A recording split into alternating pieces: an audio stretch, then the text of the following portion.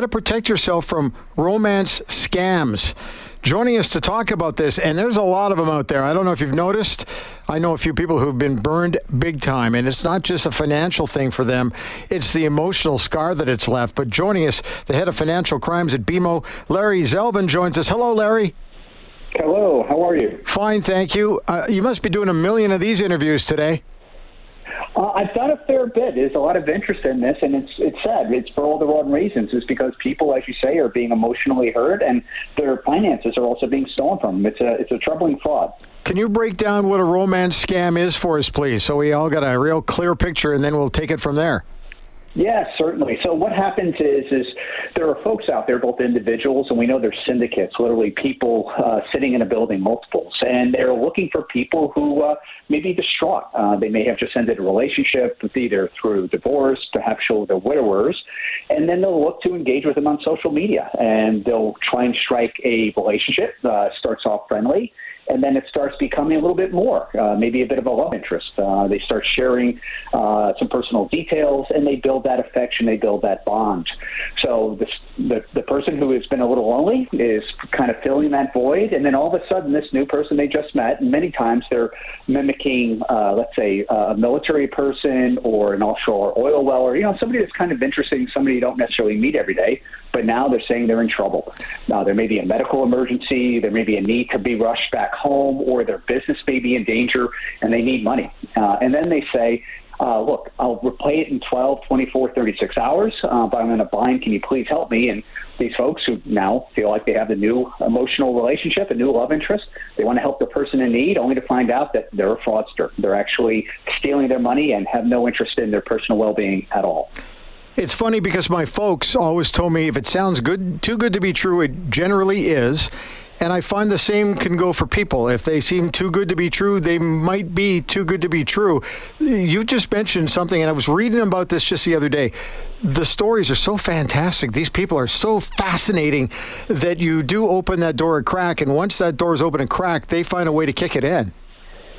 Yeah, no, look, everybody you meet online is not necessarily a fraudster or a criminal, but right. You do have to be cautious, and you've got to be careful, right? And I think where the line really gets crossed, and what I'm trying to inform your listeners about today, is when they start asking for money. Or the other thing they'll also do is they'll say, hey, look, I'm going to send you some money. If you could put it in your account and send it back to me, that's another type of fraud. So anytime there's an exchange of money or anything that doesn't seem right, also gift cards are a big lure.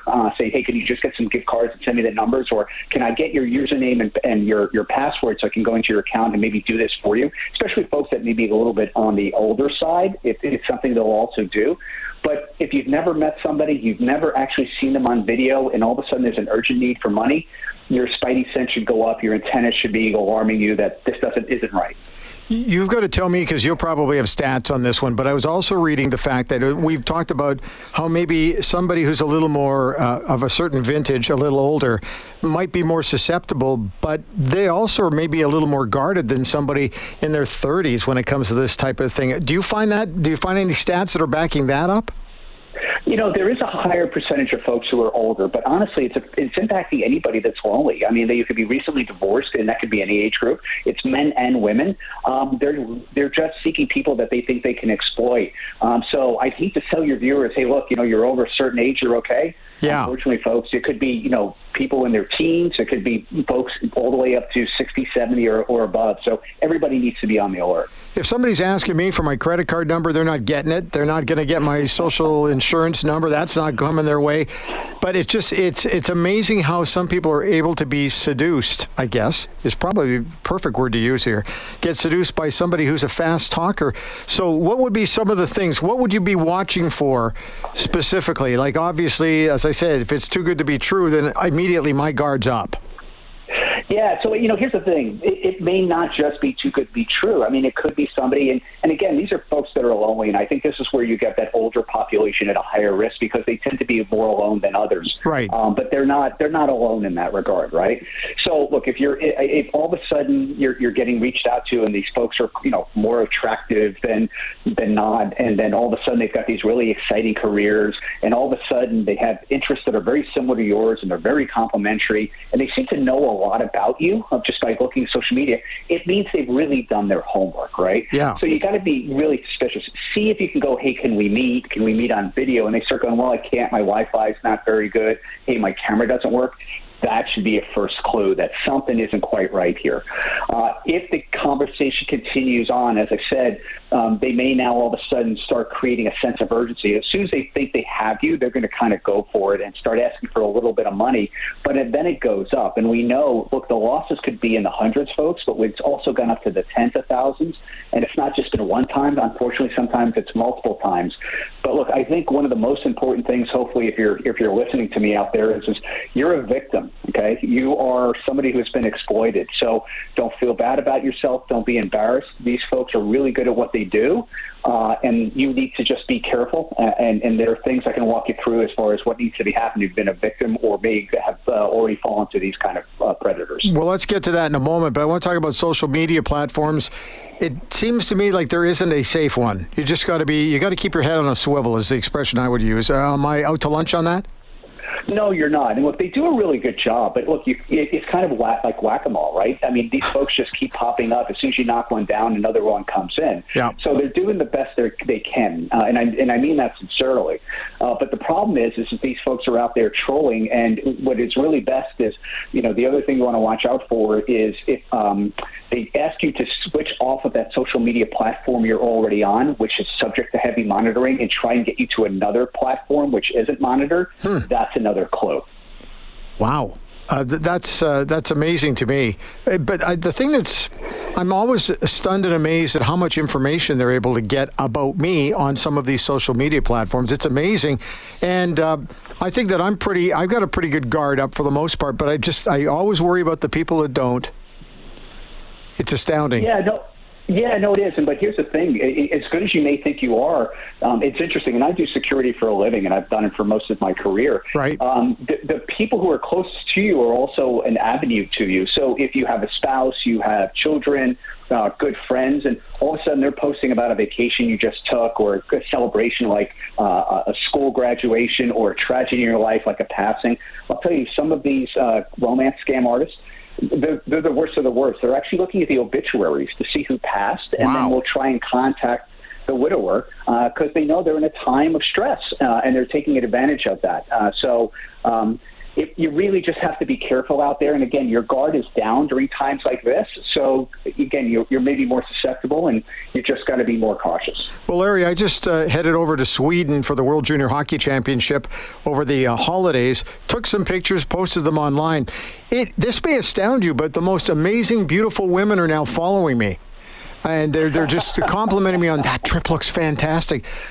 I'm not falling for that. I know exactly what's going on there, but it's amazing to me what the algorithms on social media will do, and how much you can leave yourself vulnerable. The other one too is when people are asking for intimate photographs or information. That's also blackmail is the thing I think about. Am I wrong on that one? No, you're not wrong at all. And unfortunately, there'll be times that, people will share intimate pictures of themselves. Right. And now they're really up for extortion, or perhaps they're oversharing about their relationships that may not be as good as they want, and now they have that as leverage.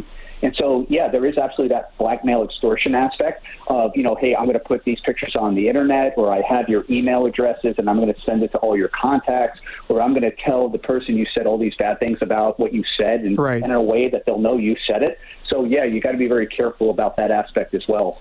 Okay, that moves us on to the next thing. If you're a victim, what do you do? Well, my recommendation is first and foremost, stop all contact with this individual. There's nothing good to be had. Just cut it off entirely. And you don't have to be polite. You just stop and delete them from your accounts and block them from doing it. If you have fallen victims in the way that has led to financial losses, one of the things I would suggest is contact the Canadian Anti-Fraud Center. You're not only doing a good thing for yourself by blocking, but you're also protecting everybody else because the Anti-Fraud Center can work with a number of groups to make sure that these phone numbers get blocked and hopefully keep these folks from preying on other folks. The other thing I would recommend, whatever social media platform they reached out to you on, please report it to them so they can institute blocks to prevent them from hopefully hurting others and maybe stop those that they're already engaged in. And then one of the last things I would recommend is if you have lost money, go back to your financial institution. Let them know what happened. In many cases, we can recover the money if we find out very quickly. If we don't find out quickly, unfortunately, in most cases, we can't recover that money. So those are the things I would recommend. Larry, thanks for your time today. Appreciate it. It's on to the next radio station, because I'm telling you, I was noticing that this is probably one of the fastest growing fraud type things out there. Am I wrong? You're not. I mean, the Canadian Anti-Fraud Center said last year Canadians lost upwards of almost $50 million. Wow. And as I said, I think, unfortunately, when criminals find out that there's profits to be had, and this is a naturally easy crime and hard to prosecute, it's only going to continue to flourish. So our best defense is a smart populace, folks who know what to do and how to handle it. That's going to be our best defense in the end. Larry, thanks for your time today. Appreciate it, and happy Valentine's Day. Happy Valentine's Day to you and your listeners. Thank you very much for your time.